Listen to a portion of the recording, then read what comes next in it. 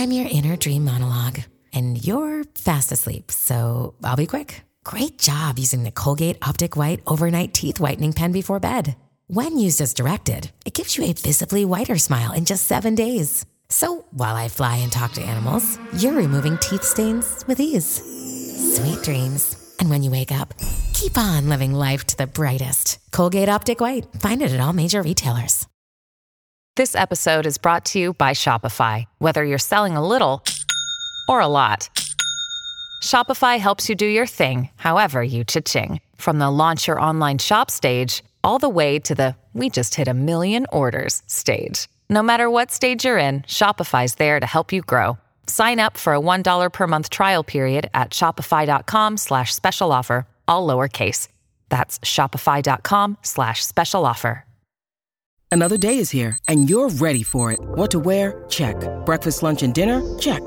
Planning for what's next and how to save for it? That's where Bank of America can help. For your financial to-dos, Bank of America has experts ready to help get you closer to your goals. Get started at one of our local financial centers or 24/7 in our mobile banking app.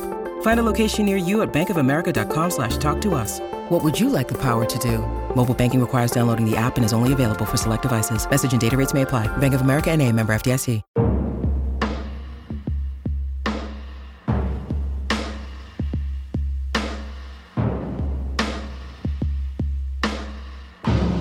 In South Central LA, Yo, Benito, let's do the local thing. it's tough to beat the streets. What am I supposed to do? Fool roll up, try to smoke me? I'm gonna shoot the motherfucker. You have to think, young brother, about your future. Man, why you sweating me? You're my only son, and I'm not gonna lose you to no bull. Baby, don't worry about it. I can take care of myself. Trey wanted to work his way up. Trey is a grown man now. He is not a little boy anymore. Heard you like Mr. GQ Smooth now. Maybe some of what you gotta rub off on him. Ricky was looking for a better life. I want to do something with my life, all right? I want to be somebody. When you were a little boy, you used to run around here all the time with that football in your hand. I always knew you would amount to something.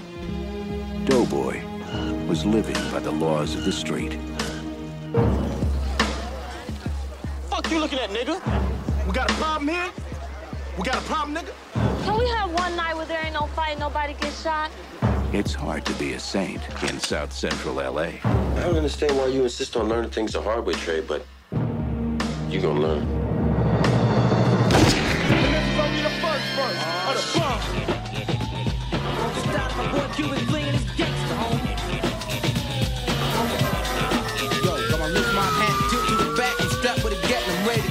Hey, yo, Q, watch out, mother... Man, I suck yo dick.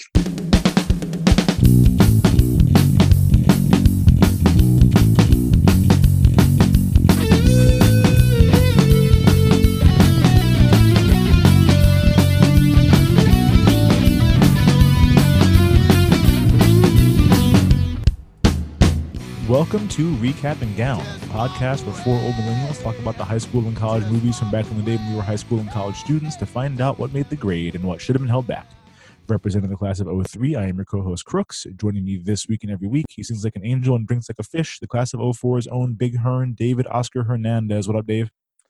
Not much, man. My sister's birth, she was born on February 22nd, 1982, 2282. Oh, boy.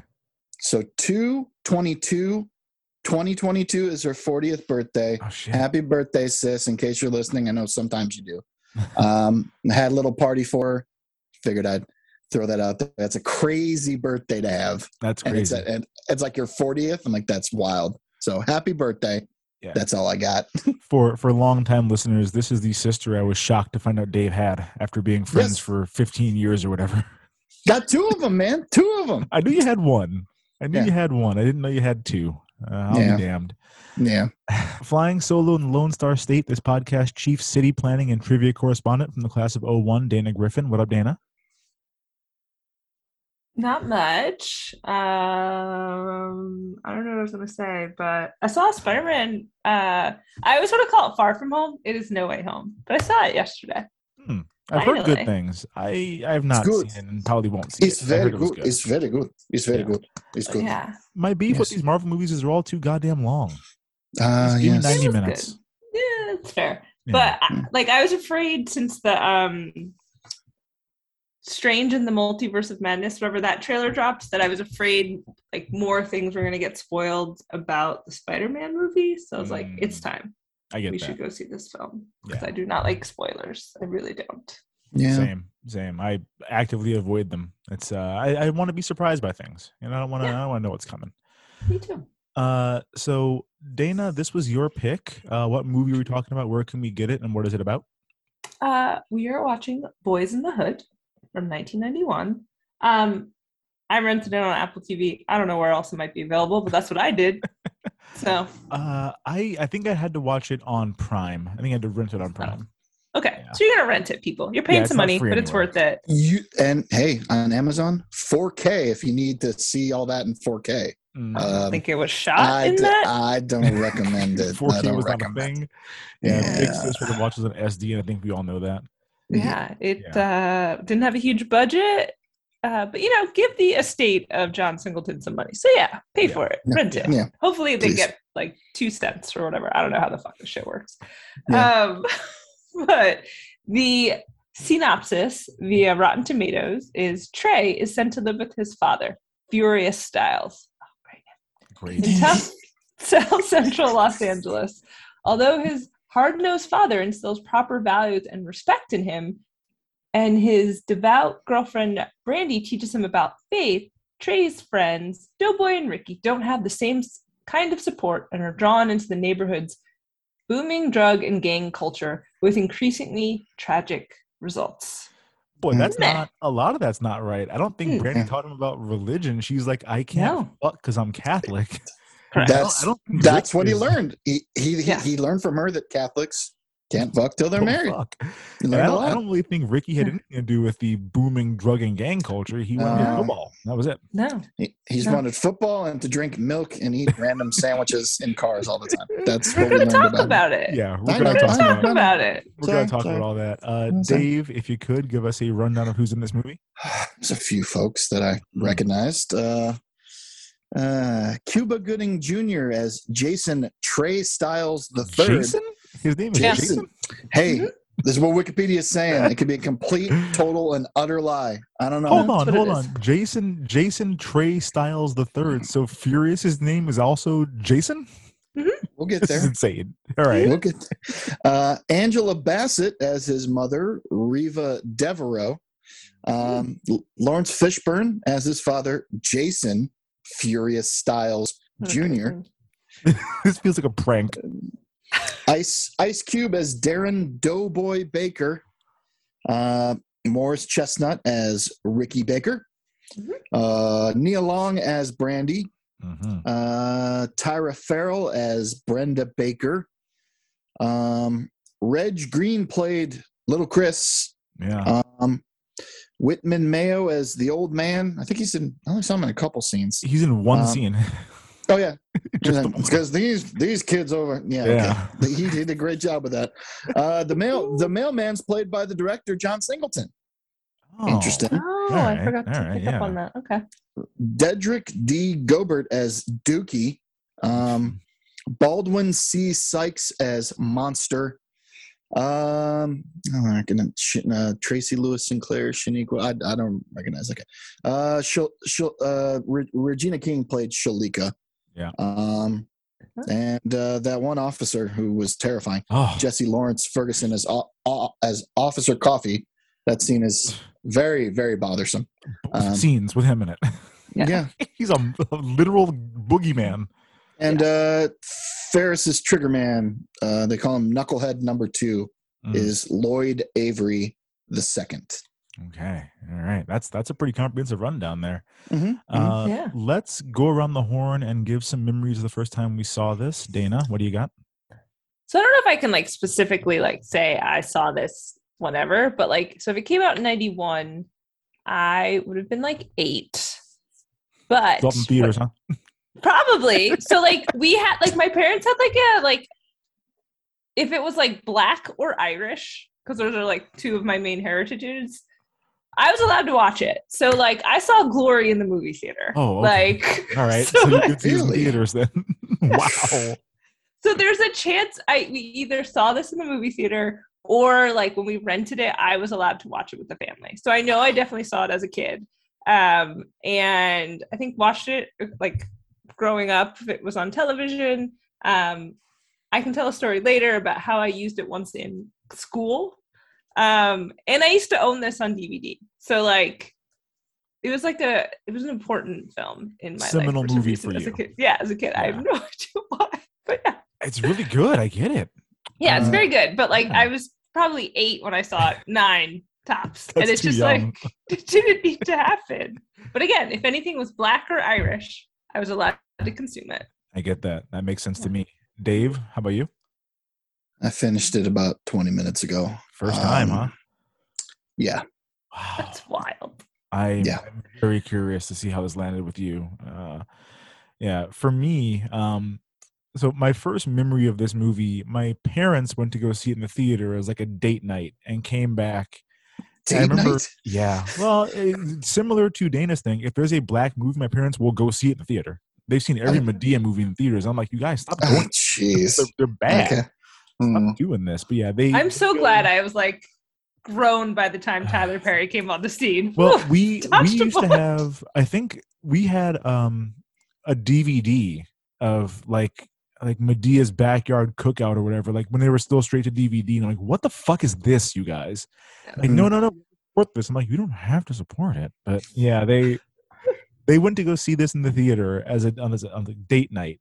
Remember, they came back, and I remember my parents like sitting down at the kitchen table and having like a cup of coffee and having to like debrief from this. Just having to be like, oh, okay. Because I mean, so this is essentially the neighborhood that I was born in. I was born in Inglewood, so that's like, I mean, shit. It's a block from here, probably. Like, this is right in the same area that I grew up, and this would have been 3 years after we left. So like, this is still very, very fresh for them. My mom is from this area, so this is all very, very fresh for them. And I think they were like emotionally affected and like shaken up from having seen this.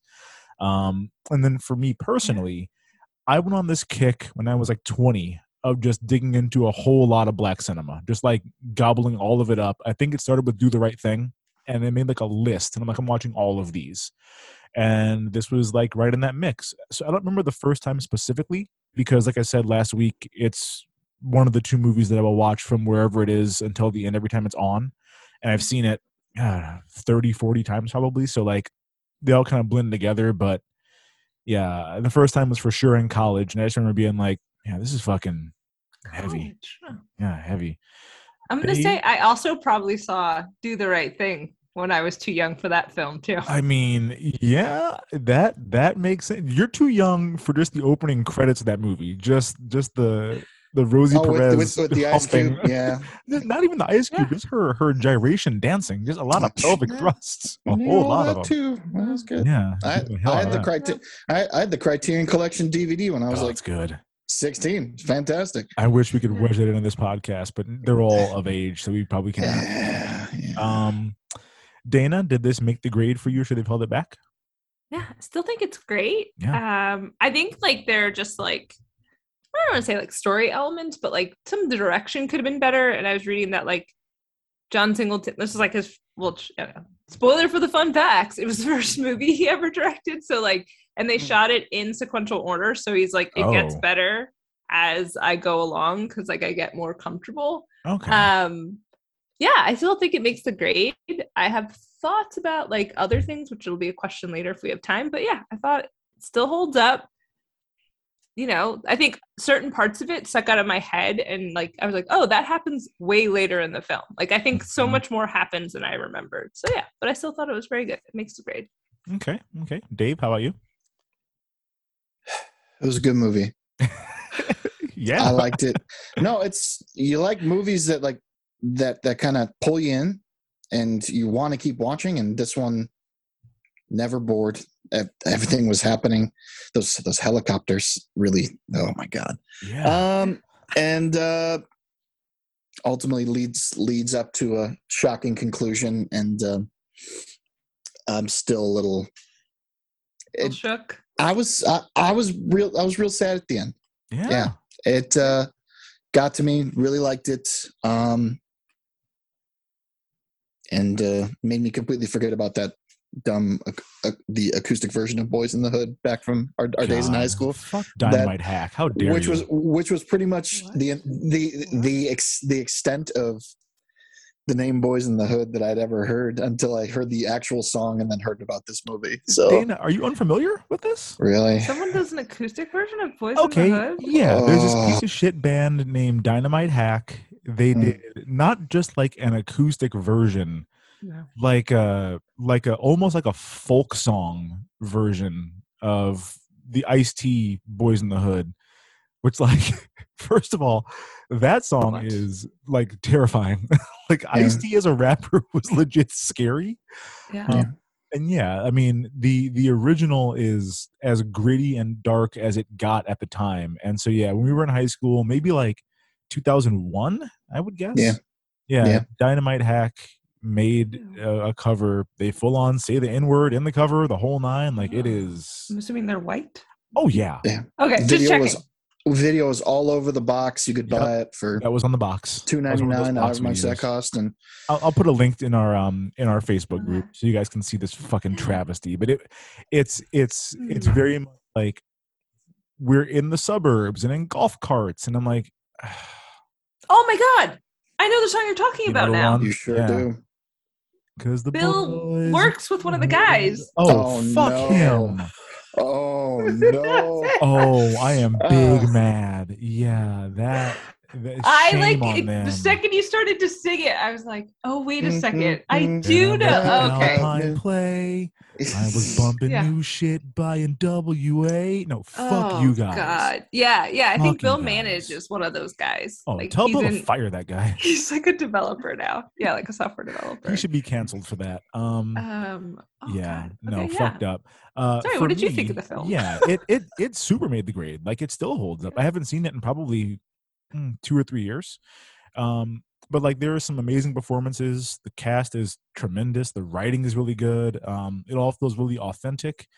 Watching it, with like a critical eye for the podcast, I kept on saying like this movie just feels important.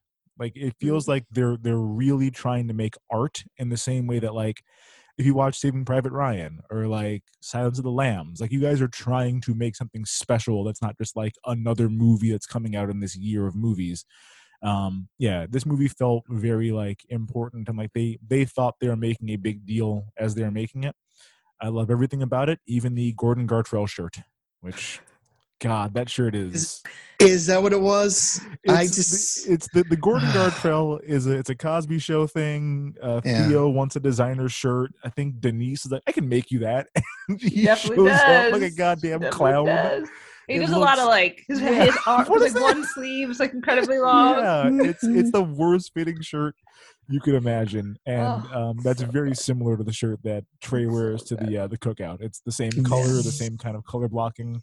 Yeah, it's very flowing, lots of material. It was a different time. I understand. A lot of silk. Different time. Before we jump into the recap and the segments, do we have any fun facts on this one? I have a lot, but I'll try to go through them quickly. So Trey and Furious are based off of John Singleton and his dad. So like he had to go live with his dad at the age of like 11. These kind of blew my mind, so I'm going to get these out up front. John Singleton is the youngest director ever nominated for the Best Director Oscar at 24 years old and 44 days. That's so fucking young. Yes. And he was the first Black person in like 1992 to be nominated for Best Director. So white. Yes. Wow. Very much so. 24. So I was like, because I knew the young one, and then an article I was reading was like, and he was the first Black person. I was like, no, that can't be right. Oh, that's for sure right. It was true. I don't know why I thought it wasn't, but I was like, no, because they didn't nominate Spike for Do the Right Thing. Yes. So. And that's what Ebert was mad about. It's a good Trivial Pursuit question. I'll have to keep that. Who was the first? Black. Yeah. Oh, Jesus. And the youngest. He beat Orson Welles by like 2 years almost, because Orson was like 26. He was 26. Yeah. Wow. All right. 24. I haven't accomplished nothing in my life. Go on. Well, and he was directing it at like 22, because like it takes time to get things finished. Doughboy was written for Ice Cube. who John Yeah. Singleton met and became friendly with while he was working as an intern on Arsenio Hall. So that's like a fun little tidbit. And then, according to Paul Rubens, who recently said this on a podcast, Can't wait. John Singleton met Larry Lawrence Fishburne while working as a security guard or something for the Pee-wee's Playhouse, and that's where he first gave them the script, and that's why Larry Lawrence is involved. This is before we go switches to Lawrence. Well, hey there, Pee-wee. I'm like, oh, there we go. What is it? Mail? It's the mailman. No, he was the cowboy. Cowboy, you're right. He's the cowboy. He's the cowboy. Pee-wee. Cowboy Curtis was his name, I think. Cowboy. Yeah. Yes. Cowboy Curtis. Holy shit. Which is crazy because he's still Larry. Because I think sometimes I forget this about Larry Fishburne. He was a child actor.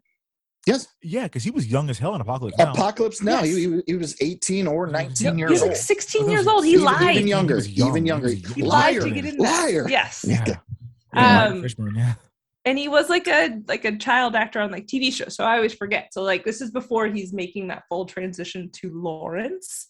Mm-hmm. And then this last one is the only one I think I found that was kind of interesting. It's the film debut of Morris Chestnut, Ice Cube, and Regina King. That trio. Yeah. They go on to do things, and They do. Yeah, we talked about during Blue Chips how weird it was that was Shaq's introduction to film, where it's you had a whole career based off of this being your first one. It's kind of the reverse here. It's Ice Cube. Why weren't you doing anything else good? You made a lot Friday. of shit. Well, Friday. And I think he's also in Higher Learning too, which Yeah, is so also John next- Singleton. You guys don't next Friday? When he moves out to Rancho Cucamonga? No, I haven't fantastic. watched those. I don't necessarily mean Friday is amazing, of course, but I mean he has serious dramatic actor chops right Sure. out of the fucking gate, and I'm you could have done a lot more of that, and instead you made, what was it? Are We There Yet? And I'm Mhm. what are you doing? Cube? Just making money, man. I guess, yeah, you gotta make that money. Also, quick casting thing that I thought was kind of funny. Cuba and Morris were kind of cast because they were the first people to show up, and Morris read for Trey, and he was oh, John Singleton was he's good, and then Cuba came in and read for Trey, and I was well, that guy's great. Yeah. So Cuba will be Trey, and I swear this is what John Singleton said in this article I was reading. The chocolate one can be Ricky. Let's wrap it up. I want to go to lunch, because he's a 22-year-old kid, and he just doesn't know any better. And it's just He is the dark one could Yeah. Morris could be the dark one gets to be Oh my Ricky, God. and let's pack it in. Well, frankly, that makes sense. He looks like a running back. He does. He fits the role there. Yeah. Let's jump into the recap and the segments here. Dana, where do you want to get us started?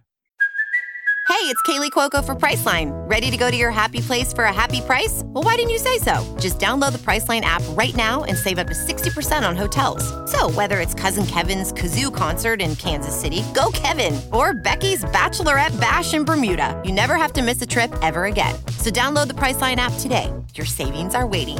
Go to your happy place for a happy price. Go to your happy price, Priceline.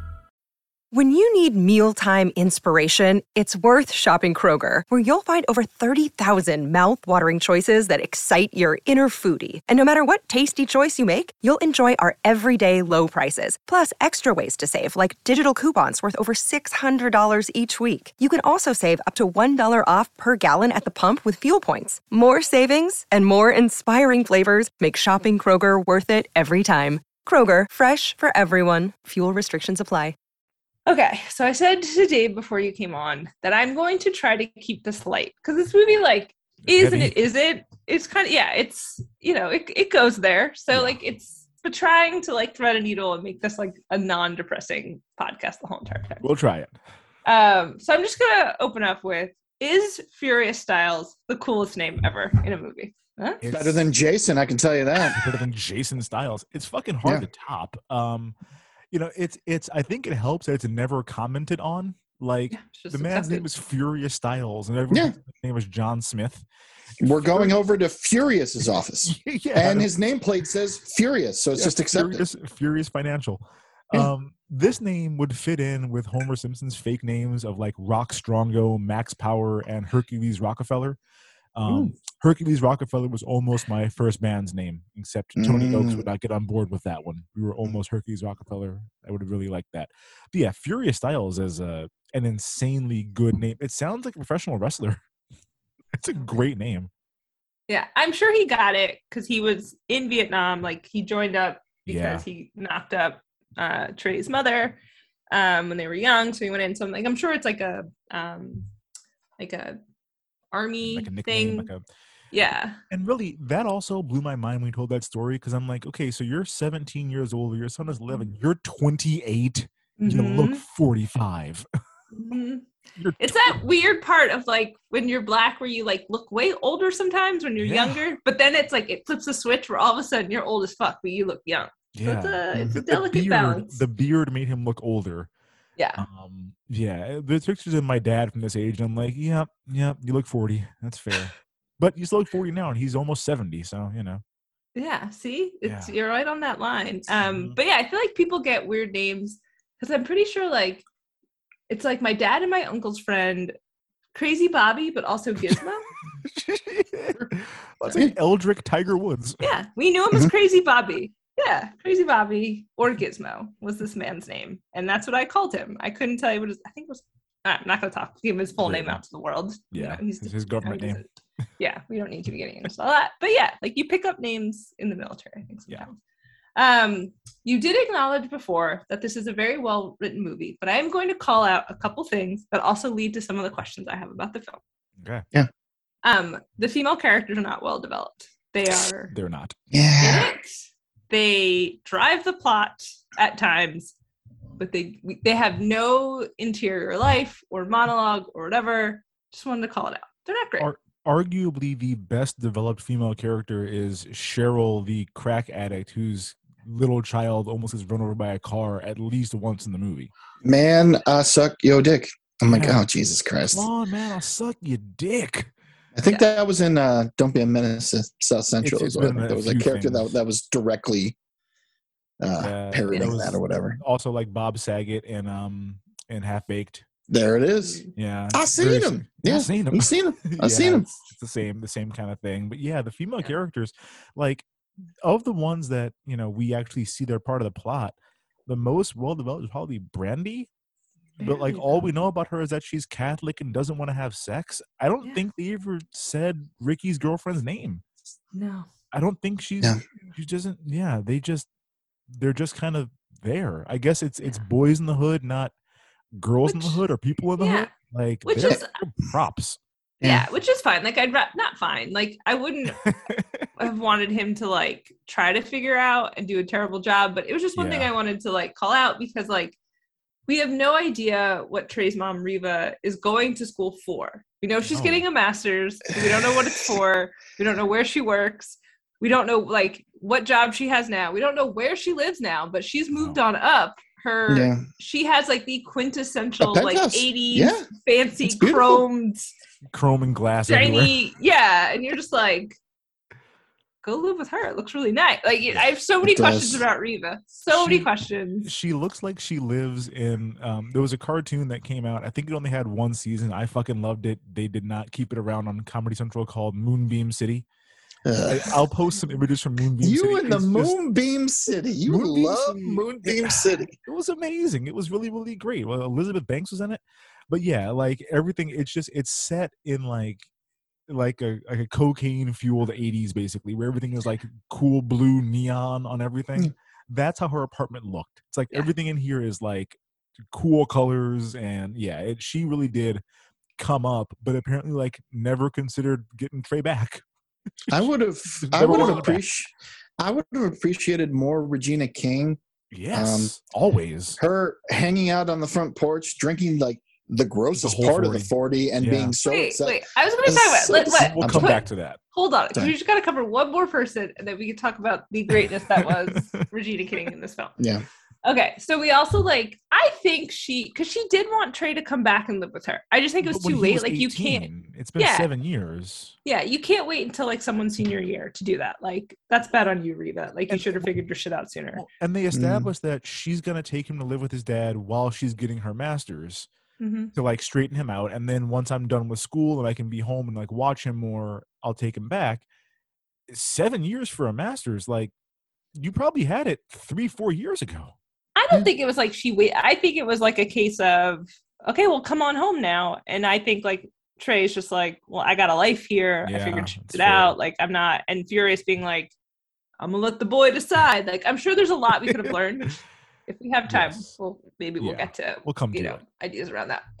But yeah, so like I had a lot of questions about Reva. Also, Brenda, Ricky, and Doughboy's mom. When we first see her, I'm like, is she also? She's got like curlers in her hair. She's rough. Being so mean to Doughboy. I might call out some of the lines she says later, but like, no idea what Brenda's up to. But then by the time like the 7 years go by, it seems like things are going better for Brenda. So like, what's the deal with Brenda? Well, I had some thoughts on that. I think that, and this is going to sound bleak, and I acknowledge that. I think the amount of time that Doughboy spent incarcerated, which just left her and Ricky by themselves, helped her like stabilize. I think like just not having I know, but like Ricky is obviously a good kid. Like he's the one who's never in trouble. He just wants to play football. I mean, yeah, he got his girlfriend pregnant, but like I think she lives with them now or something. She's always there. But he seems like he's really easy for her to raise. And I think just not having the stress of having Doughboy around, because when we jump forward 7 years, and he's not been in jail for 7 years, obviously at 11 years old going to prison, but like it's clear he's been in and out of jail for like the entire 7 years. So I think just like having that stressor out of her life, she clearly had like a glow up, and she was happy and like joyous. And when we first see her, she's not looking great. Yeah. So it's like, it would have been interesting to explore. Just wanted to call out just questions. And then, as we said, I don't know what Regina, like, I guess it was Shalika, which no one ever says this character's name in the film. No. I found it out by also reading IMDb. Yep. No idea what she's doing, why she's here, but she's perfect. Oh, great. Every minute. And as Dave was saying, just one point, we're just hanging out on the porch. Ice Cube is drinking an oldie 40. He passes it to her. There's maybe like an inch or two left. She looks at it. The grossest part of a hot flat 40. Looks at it, just chugs it, hands it back to him. And he's like, she doesn't say a word. She just has headphones on, is just bopping to him. Doesn't give a shit. Perfection. It felt to me like she's supposed to be Doughboy's girlfriend, but I don't think she is. I wouldn't be surprised if there was like a bunch of deleted scenes where we establish that they are dating or like were dating or are about to date or something. Because I don't know why she hangs out with him otherwise, but like the scene, the first time we see her, when it's her and all the other girls in the backyard, like blatantly objectifying Trey when he walks in, I'm like, this is great. Like, I want more of just these girls hanging out, talking shit to each other. This is a lot of fucking fun. Yeah. Just waiting for the meat. You got to talk about something while you're waiting for the meat. Wait for that meat. Yeah. So this, I think, is a good segue into the best use of limited screen time. I'm sure there's a better way to summarize this. I don't know. That's the best I could come up with. But Regina Hall. God, I called her Regina Hall. Regina. Oh, boy. Canceled. They're both great. They're both great. But how dare I, be rude to an Oscar winner? My bad. So Regina King wins, obviously, because she is the greatest. But I really enjoyed Young Doughboy. He's really good. Yeah, he's just really good. Like, he doesn't look like Ice Cube at all, which is fine. But like he's very good in this role. Just fucking funny and like streetwise. Yeah. Takes a kick pretty well. Oh God, he got beat the fuck up. I thought he was going to shit his pants. He's like, "Oh, I'll get up now. I'm fine. I didn't shit myself. I'm good." Yeah, that was bad. It was bad. I thought Little Chris was good, but I can't remember what he says. But I don't know if y'all remember anything Little Chris was. We can both versions of Chris are good because like Little Chris with the extreme Jerry curl is his. I think that's why his curl is great. His curl is tremendous for a kid that age. But then also like older Chris, I thought was pretty good in this role. I think I was dazzled by his "Yo, I'm Chris" hat. Like there was a long time in my life I wanted it's not even "Yo, I'm Chris." It's "Yo ''M Chris." So "Yo, I'm Chris." I wanted that hat when I was in college. I couldn't find it anywhere. I searched online for a long time and could not find it.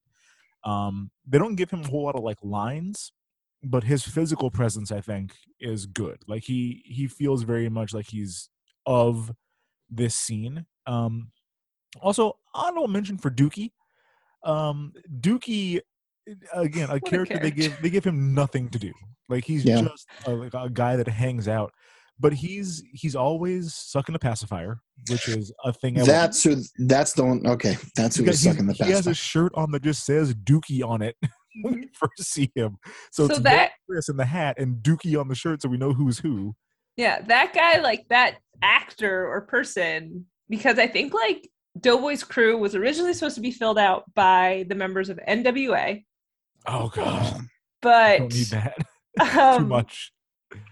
When Cube left, they had to like cast people, so they just picked like kind of random people. And the guy who plays Dookie like was always like chewing and sucking on a pacifier as a way to quit smoking, and John Singleton just incorporated it into the film. You know, it's funny you mentioned that because the guy who gets killed later on does look a lot like Eazy-E.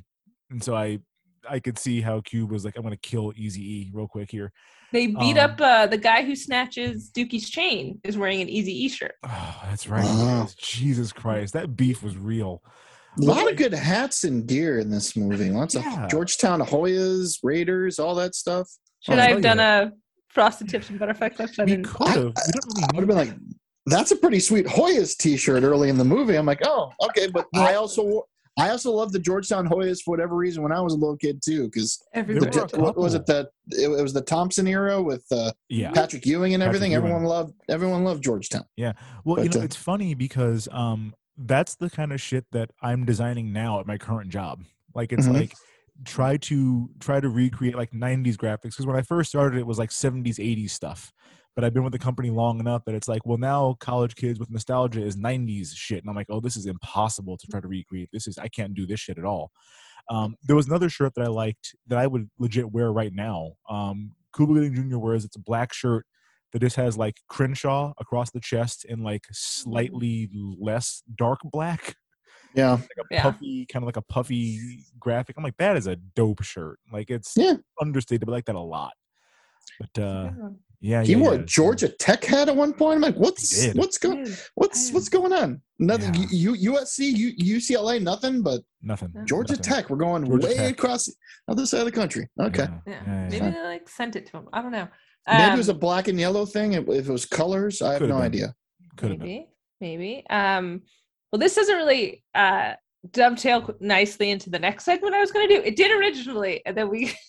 Sorry, that's okay. Because I thought, after talking about Doughboy, it's really young Doughboy had a lot of the lines I chuckled at, so I thought we could do potent quotables. What did you say? There's a lot. I'll just run through the couple of Doughboy ones, young Doughboy, that I really enjoyed. So Trey has to go live with Furious, and Furious is raking the leaves when they show up, and he's like, I don't know, he's just being tough on the boys, and I forget what he says, but it leads Doughboy to go, damn your daddy mean, he's worse than the boogeyman himself. He says that, and he's like, oh, you gotta do all these leaves? Who do you think you is, Kunta Kinte? Oh my god, young Doughboy. Number one, I didn't see a lot of trees on that street either. No, I don't know where all those leaves came from. I mean, they needed to give him something to do in the front yard. They had to just put a bunch of leaves in just that yard. Look at the yards next to it. I will say, not a lot of leaves. I felt so bad for him because, like, when it starts off, it's like full daylight, like noon. By the time it's done, it's dark outside. His shirt is all open now. He's got leaves in his hair. Like, I was there for 7 hours. Was he picking them up one by one? Like, that's the only way. I was like, it's not a big yard, and I'm like, I mean, I know it's hot. Like, you've been there all fucking day. You have no headphones, no podcast to listen to. Poor kid. Yeah, it was rough. This one, it's not great, but again, just the way this kid delivers it. So they're looking at a new girl who is Brandy. Well, like, it's a young Brandy. And Ricky and Doughboy are like arguing over whose girl it is. And Ricky says, it's my wife. And little Doughboy goes, I stick my ding-a-ling in her every night, so that makes her mine. I was like, oh, God. That's my ding-a-ling in her. Well, that interesting thought. Interesting thought. Not correct. No. Interesting thought. You're not sticking your ding-a-ling in anything. There's a moment that comes a little bit later on between Trey and Furious where they're having their first of multiple sex talks. And Trey is like, well, I know if I take a girl and put my thing in her, 9 months later, a baby comes out. I'm just like, gee, I guess, yeah. Well, kind of, yeah, okay. So you know that much. We'll talk again later. Yeah, okay. We'll stick a pin in that. We'll get you some prophylactics. Oh, yeah. God. Mm-hmm. Yeah, there were a couple that I wanted to call out. We talked about Brenda being really stressed out and just like not doing well when we first meet her. There's a couple lines that she's got where she's like yelling at her kids, but the one that really stuck out to me, I think this is like as Doughboy is leaving, where are you going, you little fat fuck? You ain't got a job. And I'm like, oh, Jesus. God. I wrote that one down. It just cracked me up. Little fat fuck.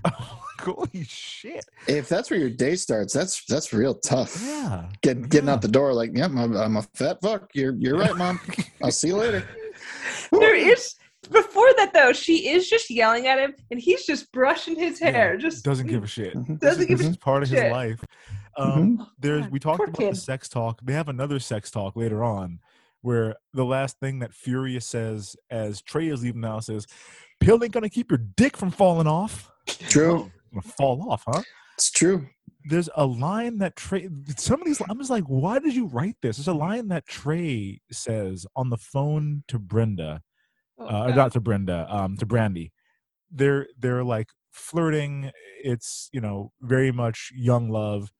And there's a part where Brandy's mom tells Brandy to tell Trey that she thinks his dad is cute. And his answer is, hey, if my daddy messed with your mama, we're your brother and sister do that little incest thing. And I'm like, you can't make incest sound sexy, Trey. What are you doing? He tried. He did. One of the few lines Monster has, big country booty, big country titties, booyah. There is no context to that. There's no lines before it. There's no lines after it. He just says it by itself. Yeah. And the last one I wanted to call out, this is one that I used recently. I'm in a number of garbage reality TV Facebook groups, and one of them, somebody put up a picture of one of the women from one of these shows who has gotten very thick in the off season. And like, not like she's out of shape, like you've been doing squats and all kind of shit. Like, and I think I did not realize that this line came from that movie, but Trey sees a woman walking by and says, damn, baby got more cake than Duncan Hines. Like, you don't even know this woman? You have a girlfriend? But yeah, I did say that, more cake than Duncan Hines is a quality line. Yeah. I've always told myself I need to learn how to play dominoes, but I discovered from Ice Cube, just to win the game, all you gotta do is domino, motherfuckers. And he won the game. Yeah. I thought that was really something. I'll skip the Doughboy talking about God thing. That's kind of a bummer. There's a lot of heavy conversation toward the Furious and Trey the conversation. Like, you got to shoot somebody now? Well, here I am. Yeah. Go on, shoot me. You're bad, right? Come on. And he's just like, okay, all right, okay. Give me the motherfucking gun, Trey. It reminded me. I actually just saw last week Good Will Hunting, where he just talks at him. It's like, and eventually just collapses crying. I'm like, yeah, I've seen that happen in movies before. Yeah, Friday too. Either they don't know, don't show, or don't care what's going on in the hood. And he's wearing what I wore for years: khaki shorts, black T-shirt. Yeah, and slippers of some sort. I thought I had invented it, but it was Ice Cube. White socks. After a long night of not sleeping, just drinking a 40 at 7 a.m. Yeah, like 8. Yeah. He's never been up that early before. I don't know what time it is. It could be. I don't know. Oh boy. All right. Now that we've covered some of the more quotable lines, we can get into it, where it's basically, and I guess I hadn't really thought about it because I hadn't watched this in a while, and I was reading the trivia, and then I also read an article that mentioned it, where it's this really just truly is a coming of age story. There are allusions and nods to other ones. The biggest one is Stand By Me, which was one of John Singleton's favorite movies, and it's part of the reason why. Yeah. I'm watching this. I'm like, Jesus. Well, Rob Reiner didn't even pick up on it. He told, so the guy that was the producer, Nicolaides, whatever, was why'd you have Doughboy fade out at the end we did in Stand By Me? And he was like, you didn't Stand By Me. This movie's a love letter to it. And Rob was like, oh my God, I didn't even catch it. Same thing in Sandlot too. I was like, Bertram got really into the 60s. We never saw him again. Just fades away. That was a thing. Well, I think it's because you kind of watch it under this guise of it's the boys in the hood, and you don't really drink it all in, but it truly is. It's just it's a coming of age story that then does all of these okay, well, here's the fucked up version, or here's their where there's here's the relatable quote unquote wholesome piece, but then here's how it becomes hood specific. So it's an oscillation at all times between the two. I'll call it some other ones, but I just wanted to start with, for this one, Trey gets in trouble at school, and I immediately, because his teacher, piece of shit, not a good teacher.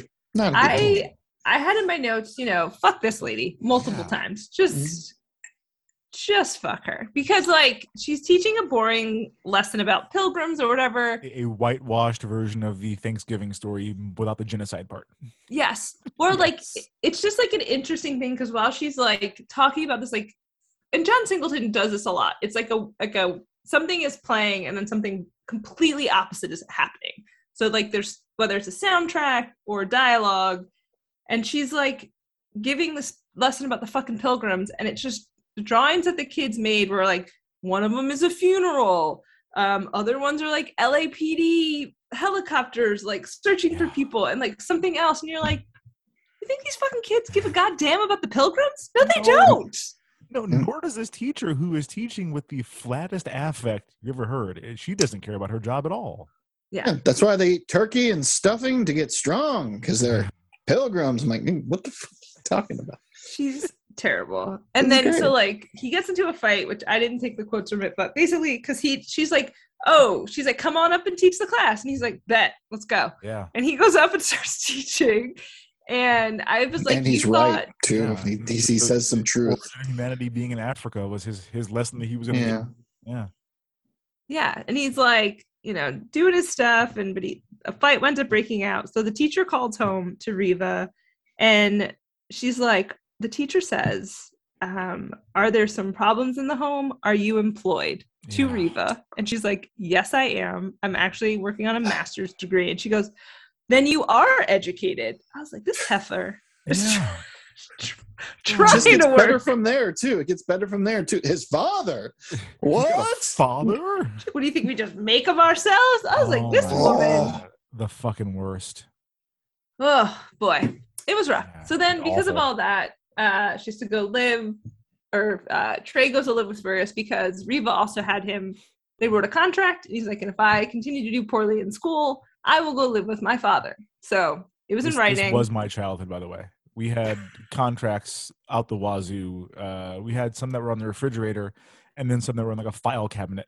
So it's if we would make an agreement, my mom and I would like sign my name on some paper, and she'd be like, all right, like if you don't clean your room or if this happens or whatever, like I'm going to bring the contract out. And then she always would be like, oh, who's that?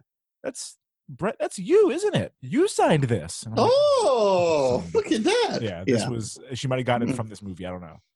What would happen if, like, she would just mention, what were like their terms? There were like a punishment, like, you know, if I don't keep my room clean, I can't play video games or what have you. Like it was that kind of like, I agree that if I'm going to get the Super Nintendo, then my room will be clean. And if it's not, she would refer to that and be like, well, I guess it's going to go away for a while because you weren't keeping your room clean, kind of a thing.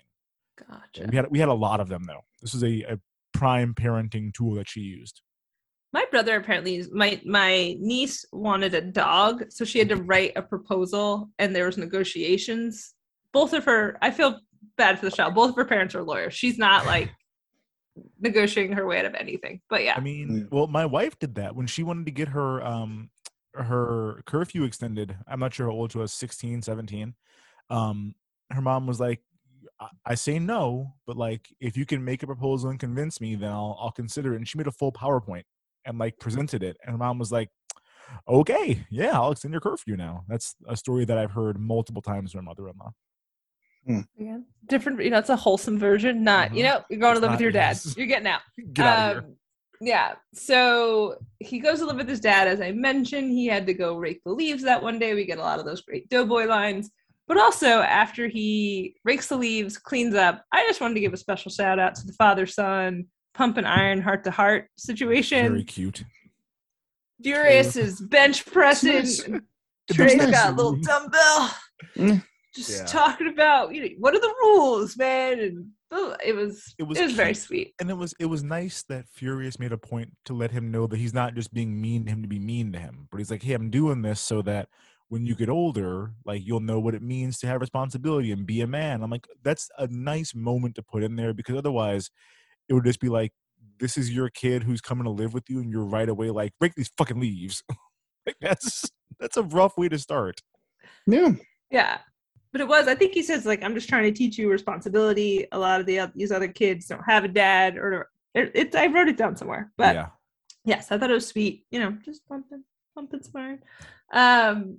And then this is where, like, kind of the allusions to Stand By Me happen, because then the kids are just, like, kicking around the neighborhood, but they live in South Central LA. So, like, little Chris is like, you want to see a dead body? And it's, like, not like, let's go traipse through the jungle and the forest and have an adventure. It's like, yo, we can just go walk 2 blocks down an alley. You could smell them from here.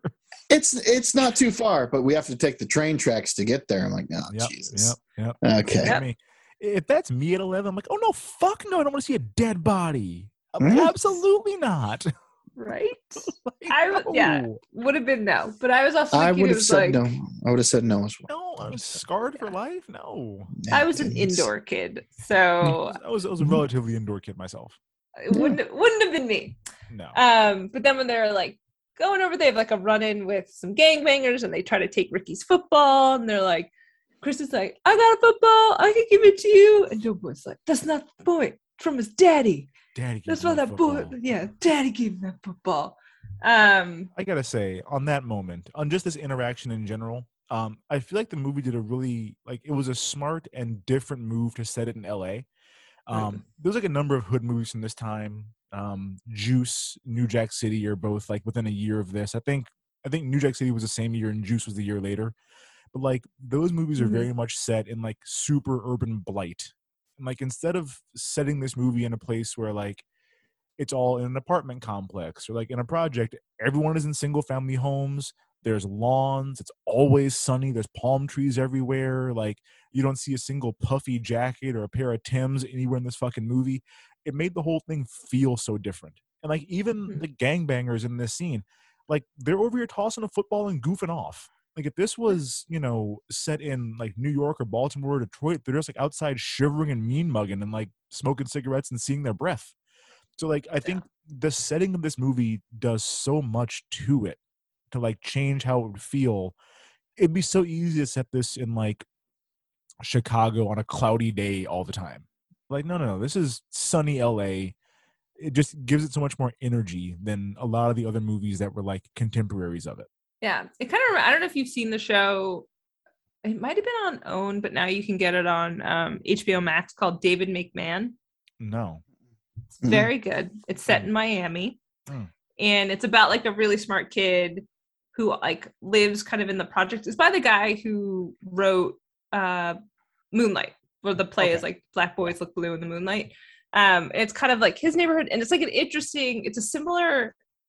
I only watched the first season. I haven't watched the second season yet, but it's like a similar thing where like a kid who's smart trying to get out of his situation, but like there's things in his projects that are like, but it's Miami, so it's like hot. Everybody's always just sweating, but then there's like rain. I don't know. It's very good. I highly recommend it. It looks so different. It's just so it's refreshing to see a different setting for this kind of a story. Yes, very true. So they do have a run-in with the gangbangers. Like the one guy, like the guy says he's going to give the ball back, but like you're unclear. But then Doughboy like kicks him in the shin, so then that guy like knocks him like a kid and like beats him up.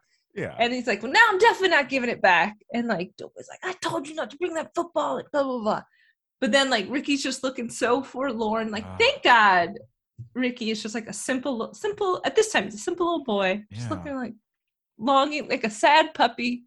And one of the guys is like, give him the football. And he gives it back to him. Biggest gangster. Biggest gangster. And it was very sweet. But you're like, God damn, Ricky, you're so dumb. Which we can spend some time on Ricky later. So then like they're also like they want to go to the store and they're like, what for? You ain't got no money. Just put a pin in that. That's important to remember. They don't have any money.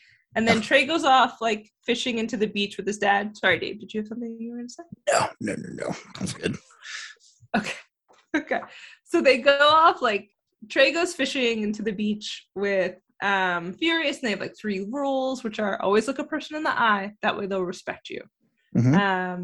Never be afraid to ask me for anything. Stealing isn't necessary. That's a good one. Because people are afraid to ask for a lot of things. Yeah. Just ask. Worst case, they say no. Yeah. It's fine.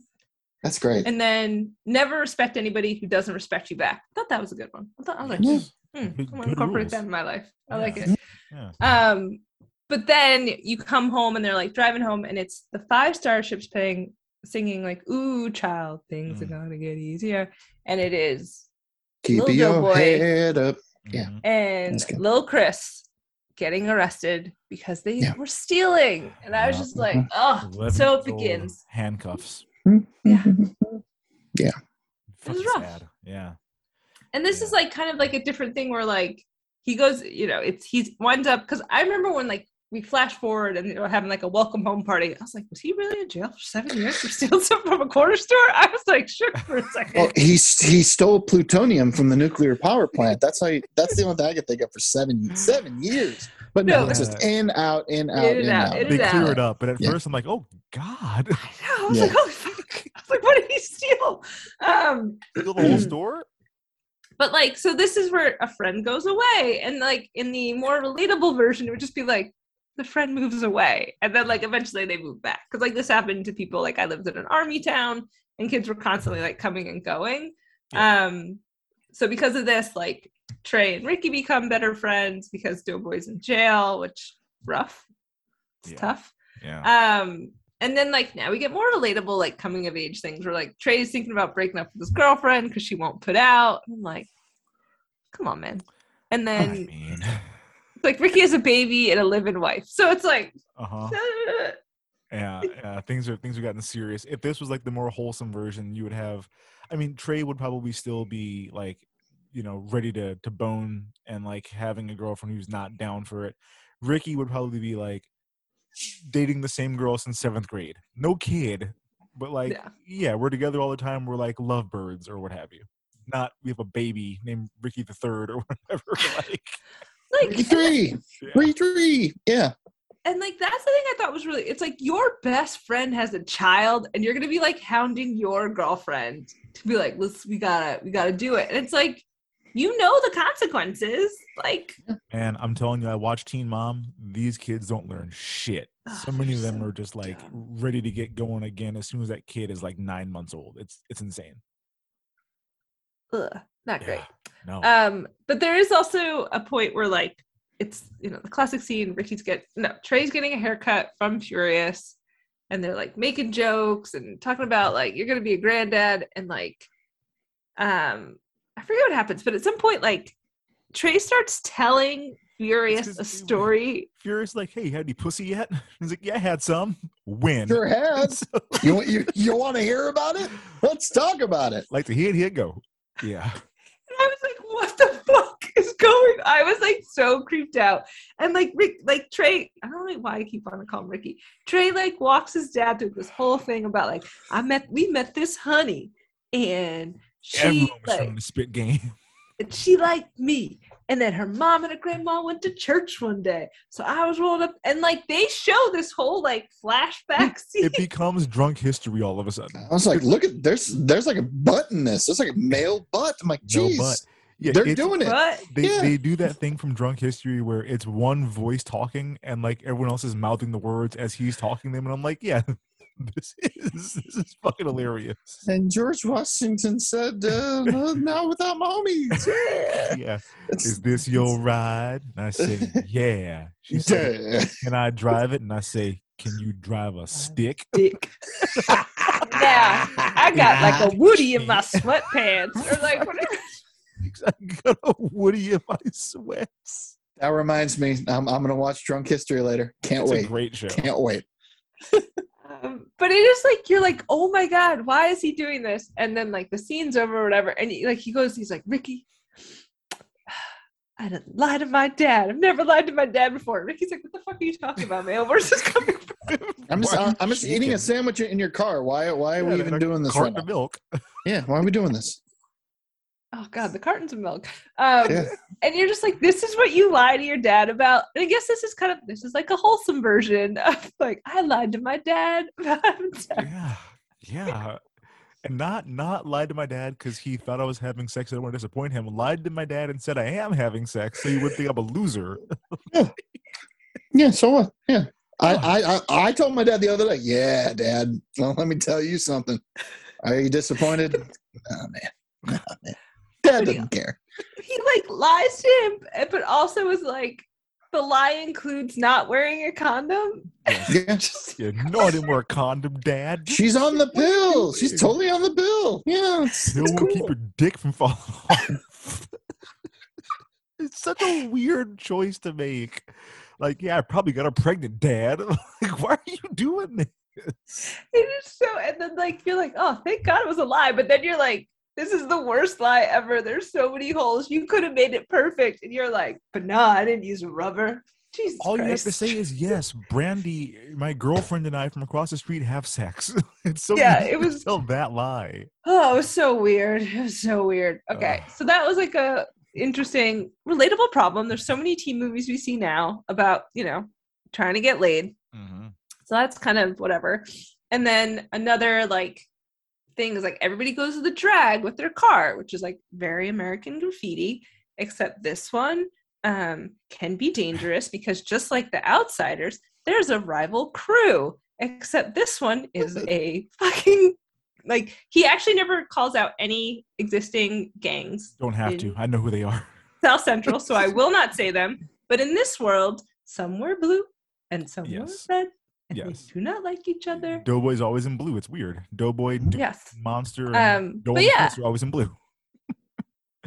Yes. And I will say, this is another thing that dovetails with them, like, putting it in the setting. This is, like, a specifically LA thing. Like, Cruising Crenshaw is a very, like, young person thing to do in LA. My parents, it's like, since my mom was a teenager there, like, this is what you do. I think it's like Sunday nights. Everyone like goes to Crenshaw with their lowriders, and like this is a thing. And yeah, at about this time, a lot of shootings were happening there. But if this was like set anywhere else, it would just be the house party from Step Up. Like, this is where we're gonna set this violent altercation. But like, no, it's LA, so we're gonna do it on Crenshaw. Yeah, and they have a little scuffle, which apparently, so this was also a thing, which I don't know if it would fly nowadays. But John Singleton didn't tell people when the gunfire was going to happen. So that's everybody's real reaction. And if you watch it really closely, Morris Chestnut almost gets run over by Ice Cube. Saw that. At the last second. His leg comes about that close to going right under that wheel. Jesus. Yeah. But it looked real good, so John was like, did. we're going to use it. It looked very real. People it looked real. Falling down. Like, it's chaos. So this is where like it goes awry because there's like a little people bump into one another. They like chat it out. We saw a very similar thing in The Outsiders. Someone did die in that one, but like not. This was fucking. He unloaded like an assault rifle into the air. 300 rounds. Stay golden. Yeah, this was insane. Okay, that's not how. Johnny didn't die in the fight.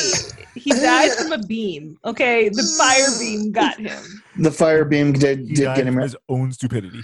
I kind of resented the fact that the bad guy wore a Bulls hat. Yeah, Anybody? Yeah, Brian? but it's red. You know. I understand, but Chicago. God damn it! I love Chicago. And it makes Chicago look bad and a little worse. Yeah. Yep. So we have that, and then this is where I thought now would be a great time to introduce that asshole black cop, which was. Oh my God. So we're first introduced to him when Trey goes and lives with Furious, and someone like breaks in the house, tries to get to something. Furious has his gun, so this is where we see the gun first time. Blows some giant holes in the front door, and I was like, man, if that had been a human, God bless him. So they call the cops. Cops take forever to show up. It's a white cop and a black cop.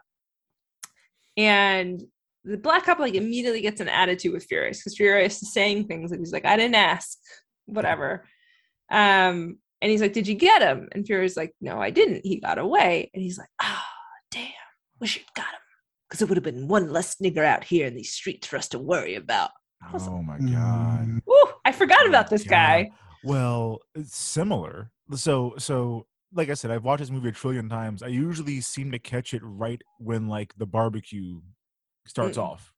Yep. So I forgot most of this scene and also forgot that same cop that comes back later on. But like this to me was a really smart choice to have the asshole cop be black. Like it would have been super easy to make him a white cop with a crew cut. But like he's the embodiment of all skin folk ain't kinfolk. Like this man is a monster, the worst fucking person. And like at one point he legit says out loud, "Okay, good, no need to file any paperwork." When Furious is like, "Yeah, he broke in but didn't steal anything." I'm like, yeah, you don't want to give any kind of illusion that this man is a victim. Okay, this man is a victim of crime. Like he didn't do anything wrong. He's just here with his son, and you're like, yeah, fuck you, living in a poor area, piece of shit. I'm just like, my God. It wasn't great. And he like, I think after he says the line I just quoted, Furious is like, Trey, get in the house. And I think he like the guy goes to Furious, like, is there a problem? He's like, yeah. And the fact that you don't know what it is the problem. I don't know. The line was way cooler. It's something like that. Well, and then also he tried to be nice to Trey, like right before Trey went in the house. He's like, "Hey, little buddy." He's like, "No, get the fucking house, Trey. Get away from this man." Don't you talk to this?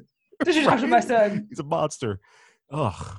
It's very Uncle Ruckus from Boondocks. Yes. Is anybody? Yes. My dog is named Ruckus. Not after Uncle Ruckus, but it was the only name on the show that you could like use. I'm like, oh no. Just like Uncle Ruckus is gone. I'm sad that they canceled. I'm sad that they canceled that. They canceled the reboot. Well, I'm not sad that they canceled it because Magruder wasn't going to be attached to it anyway. Oh, like, didn't know that. Yeah, they were going to make it without Aaron Magruder. I'm like, well, okay, and no John Witherspoon, rest in peace. So, yeah. Who could have been Granddad? It wouldn't have worked. Nobody. So the reason why I brought asshole cop up again, because as Crook said, he does appear again. So like after all this like gunshots, whatever, everybody like tears out of the drive on Crenshaw thing. And Trey and Ricky get pulled over. It's this guy again, and I think the same partner. And yeah, same partner, confirmed. It was just I honestly like don't truly know what happened in the scene because I think I was just like I don't want to watch this. But he like like drags him out of the car, throws him on the hood, and like literally pulls a gun and threatens to blow Trey's head off. Doesn't and even Trey accuse him is of just committing a like, crime. no, not even. Just I'm gonna murder you because I can, and there's nothing you can do about it. Because I can, and that's why I wanted this job. Like he explicitly says, like, I got this job to kill people like you. And it's like, he didn't even say, hey, do you know why I pulled you over? He didn't hit him with the, oh, you got a busted taillight. He just pulls him over, was like, get out of the car. Here's my gun. I'm going to murder you in cold blood right now because I can. You know what, though? Kudos to Cuba's solitary tear in this scene. Like, that is, I genuinely forget what a good actor he once was. What happened? He's been so bad for so long. What happened? I don't know. Cuba? But, like, he was great in this movie. I've never seen a gun pointed at a throat like that before. Usually it's like center of the head or something, but to see that and his and soft part. I think it was to have the tears go side a little better. It was good in the frame, but yeah, terrifying. And they get called off because there's a call saying they get called off because there's a call on the radio about homicide with the police. Because that cop's pointing a gun and someone calls like, I got a cop pointing a gun like right at somebody's throat. Can you call somebody off for it? Like, possible 187. Yeah. And they're like, oh, you stay out of trouble now. And we'll just move on with our lives. Okay. Jesus. God. He didn't seem to want to. He seemed very reluctant to answer that call. Yeah, and I was like, oh boy. Sure. Also, Samuel L. Jackson movie, 187. Oh, can't remember what happens, but I've watched it. Is he a teacher? Is he a teacher in that one? You betcha. Oh, yes. Did we do it for the pod? Maybe. Well, put a pin in it. Put a pin in it. But this really traumatic moment for Trey. He winds up losing it, getting very upset, going over to Brandy's house, punching and swinging, and it's fighting. And he gets very upset, shows a softer side, and somebody's knocking them boots afterward. Yep. There's a booby. He's in that bed. Yeah, he loses his virginity. Yeah, more butt. Yeah. That like his acting in that seems also great. Like he comes in the house, he tries to act like everything's fine, and his facade cracks immediately. He is punching no one in particular, just like freaking out entirely. That was a quality like psychotic break that he suffered in that moment. Really, really, really good. Yeah, it was very. That's like the first like chip in the armor. For Trey, because it continues to happen a little bit. There is a scene with Reva and Furious where like they're trying to meet because I think Reva does want Trey to come back, and Reva gets mad because Trey says he and Brady are going to live together when they go to college. Reva's not happy about it. Furious tries to go like, oh, you want to play mommy now? Well, you missed it. I was like, ooh. It's too late now. Ooh. Interesting. Yeah. Ouch. Yeah, I mean, it's rough. And then Reva goes into a whole speech that like, oh, because you actually like raised your son. Well, that's what mother's been doing it all the time. You want a medal? I was like, preach. I mean, not me in particular, but other mothers. She raised him till 11, and I think he still hung out on the weekends. I'm sure she provided some money. But, because you're going to raise your kid, you want a medal, Furious? Yeah. Lots of people do it, man. You're doing what you're supposed to do. On the other hand, though, this is one of those things where it's like I would have liked to have more insight into what those 7 years were like. Yeah. Because to hear Furious tell it, it's like, you've not been around. I've had to give him all of these lessons. Like, look at what he was like when I got him and look at what he's like now. And you want to show up and act like, you're going to tell me what's best for him. Like, you don't know what he's been doing. But to hear her tell her, it's like, no. Like, he's still my kid. It's just, I wish I would have had more insight into what their interaction was really like during those years. Yeah. Like, it's already like an hour and 52 minutes. So, like, I get why we probably had to cut some stuff. But yeah, those were like some of the things where you wish we knew more. I'm going to think it this time because, like, we can skip some stuff.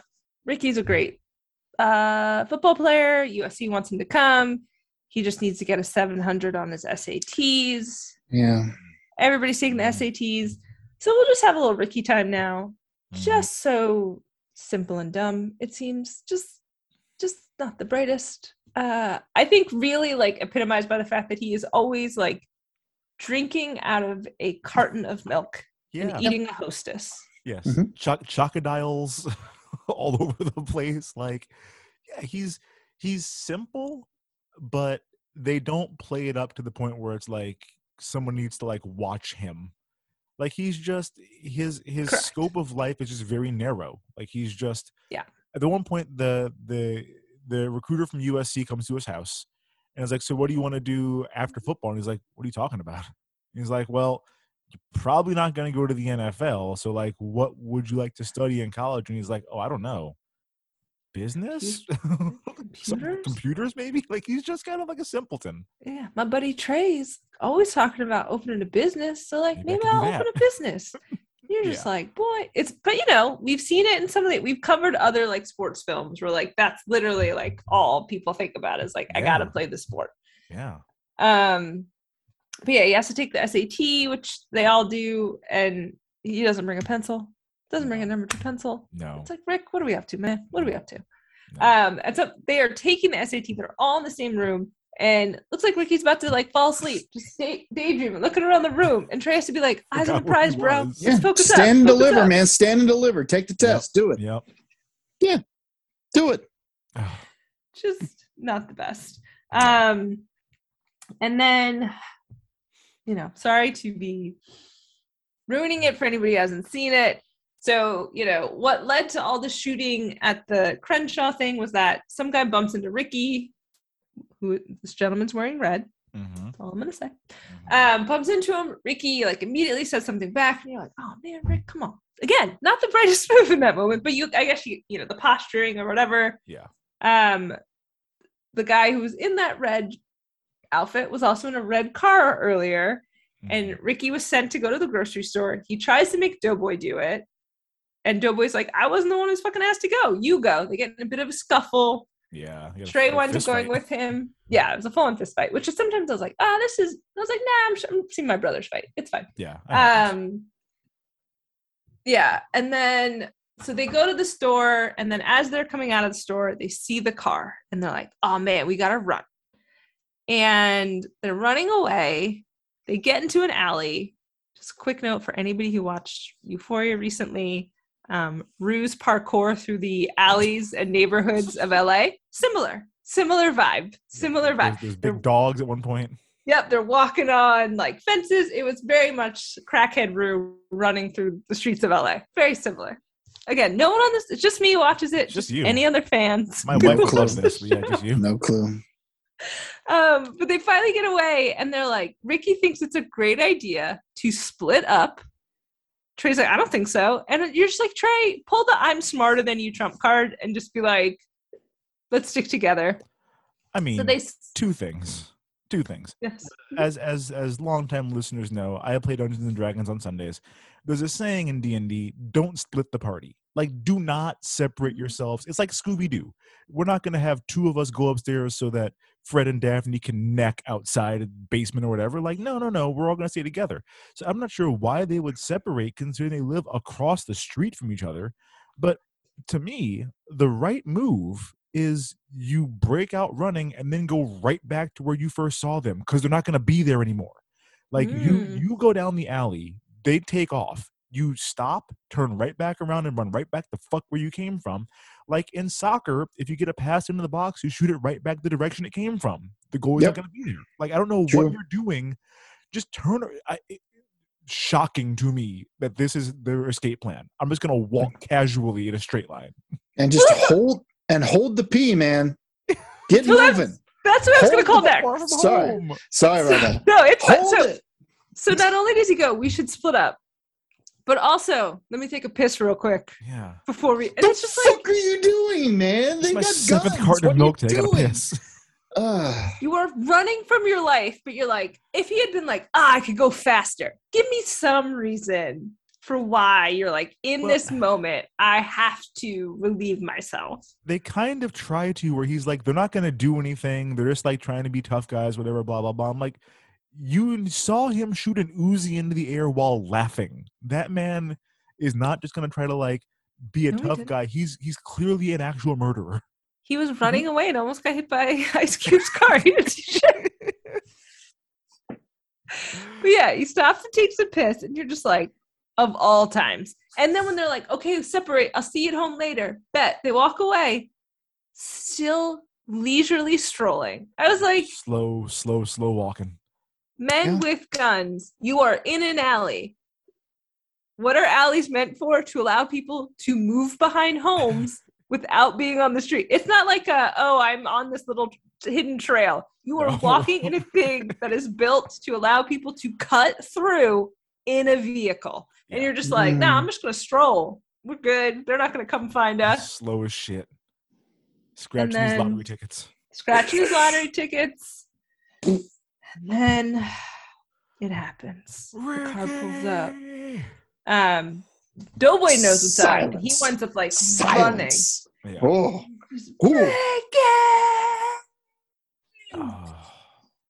And Ricky turns. And this is not me calling this out. I've seen this on the internet. It came up when a character on Game of Thrones did a similar thing. Rickon in Game of Thrones, by the way. Rickon and Ricky. Yep. Wow. They know a car is pulled up behind you and someone is pointing a gun at you. He runs in a straight line. Fucking serpentine. You're a running back. Yeah. Serpentine, man. Nope. Straight line at Straight Cuba. line. Yeah. First gets shot in the leg. Didn't zig or zag. No, just straight line. Leg. What do you call them? Is straight line? Is there another word for straight line? It's like zig or zag. 9 route. 9 routes. 9 route. Hot route. Yeah. My thought would have been get over a wall because they are surrounded by cement walls. Yes. So my thought would have been up and over. Duck behind a trash can. Do something. Anything. But also, we said this earlier. He's not the smartest guy. He's not the brightest. Because he was also considering going into the army. Yeah. And Furious believes a black man has no place in the white man's army. Yeah. I think he's thinking about it because I have a kid and I have a future. I gotta think about it. Anyway, that's a whole thing. You also have a college scholarship waiting for you. Maybe just do that instead. Yeah, all you had to do, and that's the SAT scores were delivered before they went to the grocery store. Yeah, I don't want to hear I'm mad at my brother right now. I don't want to get the results. Yeah. So you get shot in the leg, and you're like, oh, maybe he does survive. And then no, just blown through his middle. Shotgun. Falls into Trey's arms. Moments later, so the red car pulls off. Moments later, Doughboy and his crew show up, and I feel like Trey keeps going, watch his head. I don't know. I think he's in shock. So, yeah, I think he's just panicking. Yeah. So they take the body home, not to the hospital, because Doughboy's like, he's dead. He's already dead. Yeah, he's dead. This didn't get me this time. Like, just watching that whole scene, I was like, I've seen it before. God, that sounds so like, whatever. Watching Ricky get murdered. It was so weird that they're like, let's take him home. Yeah, take him home. Take him to the house on that plastic covered couch. Well, it's probably it's just to have someone like full of bullets brought into your. That's. Could you imagine? I don't know what to say. No. I don't know what to say. No. Yeah. It was so wild, and your kids there, and your girlfriend or ex. I don't know what they were at that point. If they were still boyfriend and girlfriend. I think they're still together. Your kid's sitting there. It's like sitting there with it, just looking at you, full of. That's gonna ruin a kid. The screaming cries of Ricky Jr., Ricky the Third, whatever. I'm like, and Doughboy tries to step in. It's like he doesn't need to see this, and they won't give Doughboy the baby. This scene is. This is what got me this time. Yes, this scene will emotionally fucking wreck you. It is so fucking heavy. It's rough. Yeah, and I guess like I had forgotten that this truly is the way the movie ends. There's like maybe about like 10-15 minutes after this, but I like definitely thought this was early. I don't know. It's just if you haven't watched it in a while, there's just like this is what sticks with you about this film. Yep. And they try to like Doughboy's like, give me the kid. They won't let him get the kid. The mom going like, this is your fault. You did this. What did you do to him? Oh God, it gets you. Oh God. Oh my God. Like it's Doughboy her acting is tremendous. Yeah, she was great. She was fantastic. fantastic. Really good in that scene. She blames Doughboy every time, and then all of a sudden, Trey has truly broken bad in this moment, gets up, walks away, goes into his house. I think he runs into Brandy, kind of like shoves her out of the way. He's covered in blood. goes to get Furious's gun, and then this is where Dave was mentioning this earlier. We're like, oh, Furious is like, oh, you bad now? Yeah. You gonna go kill somebody? Yeah. Kill me? Shoot me? Shoot me? Oh, I see you would have wound up in the wheelchair like little Chris, huh? Very good. Yeah. It's not your fault. It's not your fault. It's not your fault. I mean, he collapses. He falls into his dad's arms because he's like, I feel like I should do something, but what can you do? His 34-year-old dad's arms. That dude's younger than me. His 34-year-old dad, exactly. Double that. That's how old I am. Yeah. Lawrence Fishburne. Yeah. Very good. I will say the music underscoring this is some of the worst music in the film. It is. I don't know if they ran out of money. They couldn't get something. It was so like TV show. Yeah. It was very bad. Which was like a very special episode music.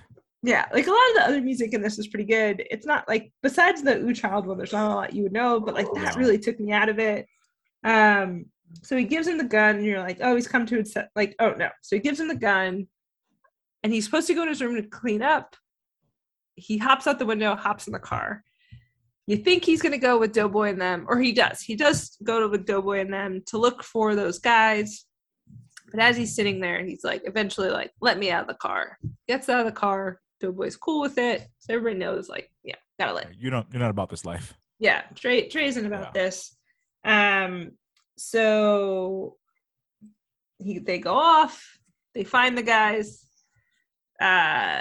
Monster shoots all three of them, and then Doughboy feels the need to get out of the car and shoot them all again himself. Yeah, to death. Which point blank was a lot. Yeah.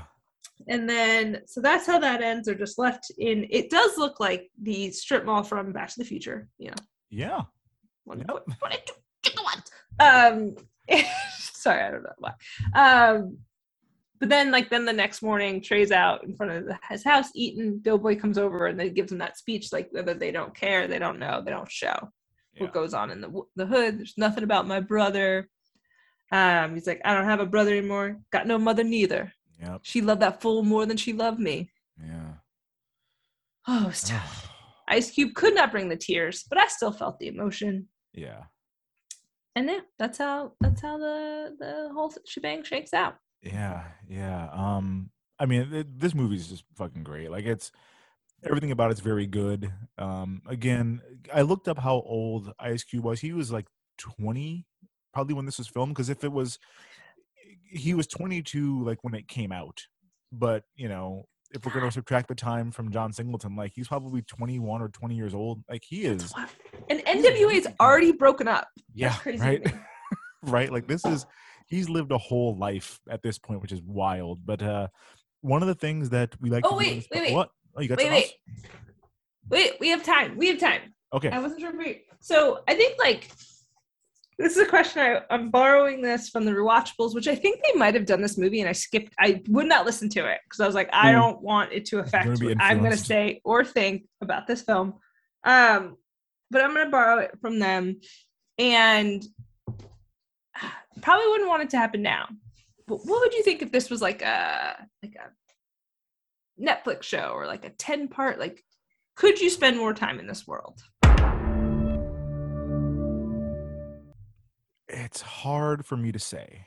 On the one hand, you could delve a lot more into relationships between like Trey and Furious, Trey and Reva and Furious, etc. I don't know, man. Well, my concern is that it would be really easy to veer into making this a show about Doughboy being part of a criminal enterprise of some sort. I don't need that. And I think that's probably where it would go, is like, we'd have at least a couple episodes of like finding out who his connect is. And like, I don't need that as being part of this. I think if you're going to do it, you probably go, instead of jumping 7 years forward, you jump like 3 years forward for 3 or 4 episodes, then jump 3 more years forward or 4 more years forward. So we have more time in the middle, so that we see kind of, you know, if you're talking about This Is Us, they have the version of them as like little kids, high school version, and then like the sweetest version is them in middle school. Like, Doughboy in juvie, getting out of juvie, going to real. Okay. Yeah, we would have seen what happened to Chris when he got paralyzed, for example. That would have been very interesting. Yes, absolutely. I'd be okay. Did you watch When They See Us? Yes. Mm-hmm. So it's like a similar thing where like the Jerome Jarrell character, I think they save his story for the end, and he's the one who spent like the most time in jail prison. forever. Yeah. Yeah. And like that's the one where, or no, it probably wasn't the last. I think it was like the 4th episode. That one like fucking broke me. I think I was just like laying on the floor because I watched it in our office, and I was just in there like just weeping. I was just year after year, he's still in there. Like by himself, just in there. He was in solitary for so long. You know, I will say, if you're looking for something that's like a similar feel that is a series, Snowfall on John Singleton. FX and FX on Hulu and whatever. Like it's basically like how crack came to LA. And it's about a boy. You mean this? About this it was the CIA, right? Well, that the CIA was, or is that later? Oh Jesus! Okay. Yeah, that was they probably also crack, but yeah, it's like it's about this guy who's about the same age as these boys who kind of like stumbles into like the drug scene and becomes like a full-on kingpin along the way. But it's got a similar thing where it's like, yeah, we've seen this with The Wire. It just feels different when it's sunny outside every day, and it's like, you know, he's selling to people that are in like short shorts and shit and not like a puffer jacket. So yeah, it's very good. If you like this, then you'll really like Snowfall. Okay. Yeah. Dave, do you want to turn this into a series? I don't know if there's enough there. Maybe if it's very limited, and maybe if there's like a couple episodes in the middle, like you were saying with the space between 10-year-old and 17-year-old, couple episodes in the middle, and then the final first 2 episodes can be the young kids, middle 2 episodes in the middle part where we haven't explored, and the final 2 episodes can be the stuff that we've already talked about, and then we see all the tragic stuff that really happens at the end. But I don't know if they can do 10 episodes or 13 episodes or a full series with it, but there's definitely a lot that we could see, but I'm just not sure if it could. They could have given those female characters any attention. That would help pad that out. Just even expanding it to 6 episodes, you could meet a lot of those characters. 100%. Yeah, for sure. Yeah, that's what I was thinking. Okay, just wondering. Yeah, well, one of the things that we like to do on this podcast is take a look at a minor character to see if this movie was the start of big things or the peak of their whole career. So it's time for an IMDb deep dive. Dana, who are we going to dive on this week? This is like very hard because this movie was the start of things for everyone. Most people. It was either that or you didn't do anything else. Yeah. Yeah. So like I don't want to cop out and do another Amy Adams one, but I am like Junior. No, I wasn't going to do Cuba. But it's really hard. Like there's like no one. This is very difficult because literally like so many people who are amazing now got their start in this film. But I will try to find one. I'm trying to look up one like right now. God damn it. Yeah, it's tough. God, I don't. Just go ahead and do Regina King and get over it. Yeah, that's what I'm gonna do because like I just literally can't. This is Green Dean. Yeah, she's fantastic. Oh my God, she's so great. We're gonna do it because what else are we gonna be able to talk about Regina King? So I'm gonna do it because before this, all she was known for was being Brenda on 227. Oh, that's right. Yeah, and 227. So that was her first thing. This is her first film. Then she's in Poetic Justice, and she's in Higher Learning, and she's in Friday. Those are like her next 4 films, which is just wild to me. A streak. A Thin Line Between Love and Hate. She's in Jerry Maguire playing Cuba Gooding's wife.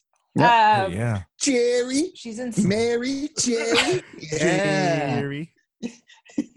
You gotta save my husband. And she's in House Telegraph Groove Back, Enemy of the State. Oh God, she was in Mighty Joe Young. Why? Yeah, she was. She's a bunch of other stuff. Down to Earth. God, she's in like Black people are in it. Regina King's in it. Mm-hmm. It's basically like how it goes. All of them. All of them. She's Legally Blonde 2, Miss Congeniality 2, Daddy Daycare, Ray. She's on 24. Southland, which I did watch the first season of. Very good. I watched the first 3 seasons of Southland. Loved Southland. Check it out. Very good. Awesome. Highly recommend, everybody. Highly recommend. Apparently she was on Shameless. Never seen it. We were mentioning it before. When I found out, must have been in like season 9, 10, or 11 or 14 because that show's been going on, went on forever. I don't know. It was 2014, so I don't know if that helps to know what season that is. Really?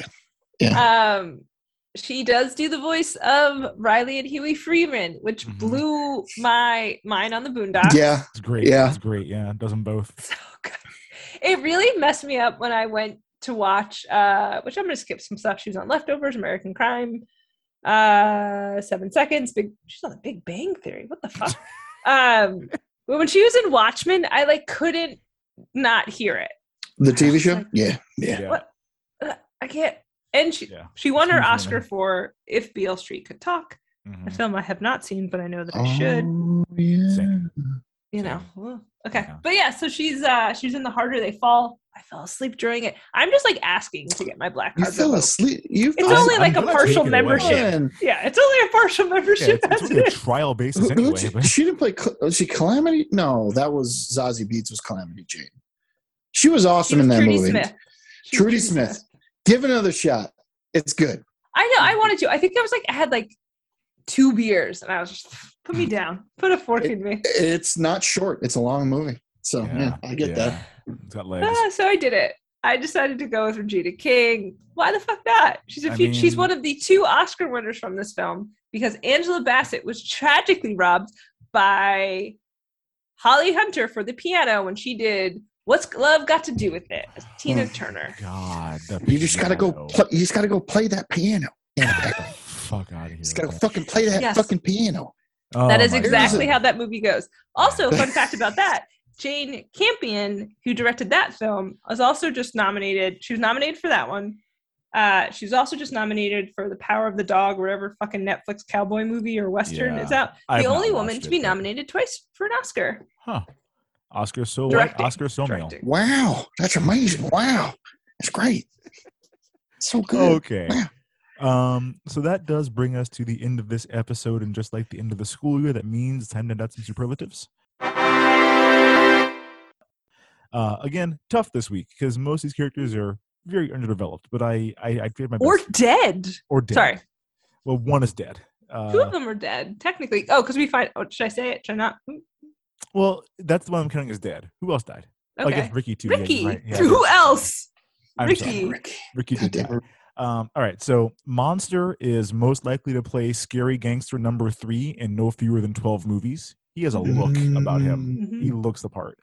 Dookie is most likely to need extensive orthodontic work. You cannot suck on a pacifier your whole life and have good teeth. Teeth will be all over the place, sideways, up and down. Pointing out. Chris is most likely to go viral as a wheelchair powerlifter. We didn't talk. I don't know if he's actually a paraplegic or not, but his upper body is gigantic. Right, that makes sense. He's like huge up top and like small on the bottom, which I guess it all makes sense then. He was like gunshot as a kid, I think. Okay. So yeah. Brandy is most likely to need a breather after this year's Super Bowl halftime show. She would have turned up to that. I think she would have had a great time. And Trey is most likely to mutter under his breath about gentrification while driving through modern day Inglewood. Like he would, that speech that Furious gave is dead on. There's I mentioned, I don't know if I mentioned on the pod, I just told you guys, there's a freestyle verse, a Funk Flex freestyle by a rapper named Loaded Lux. The first line in that is a nod to Furious Styles.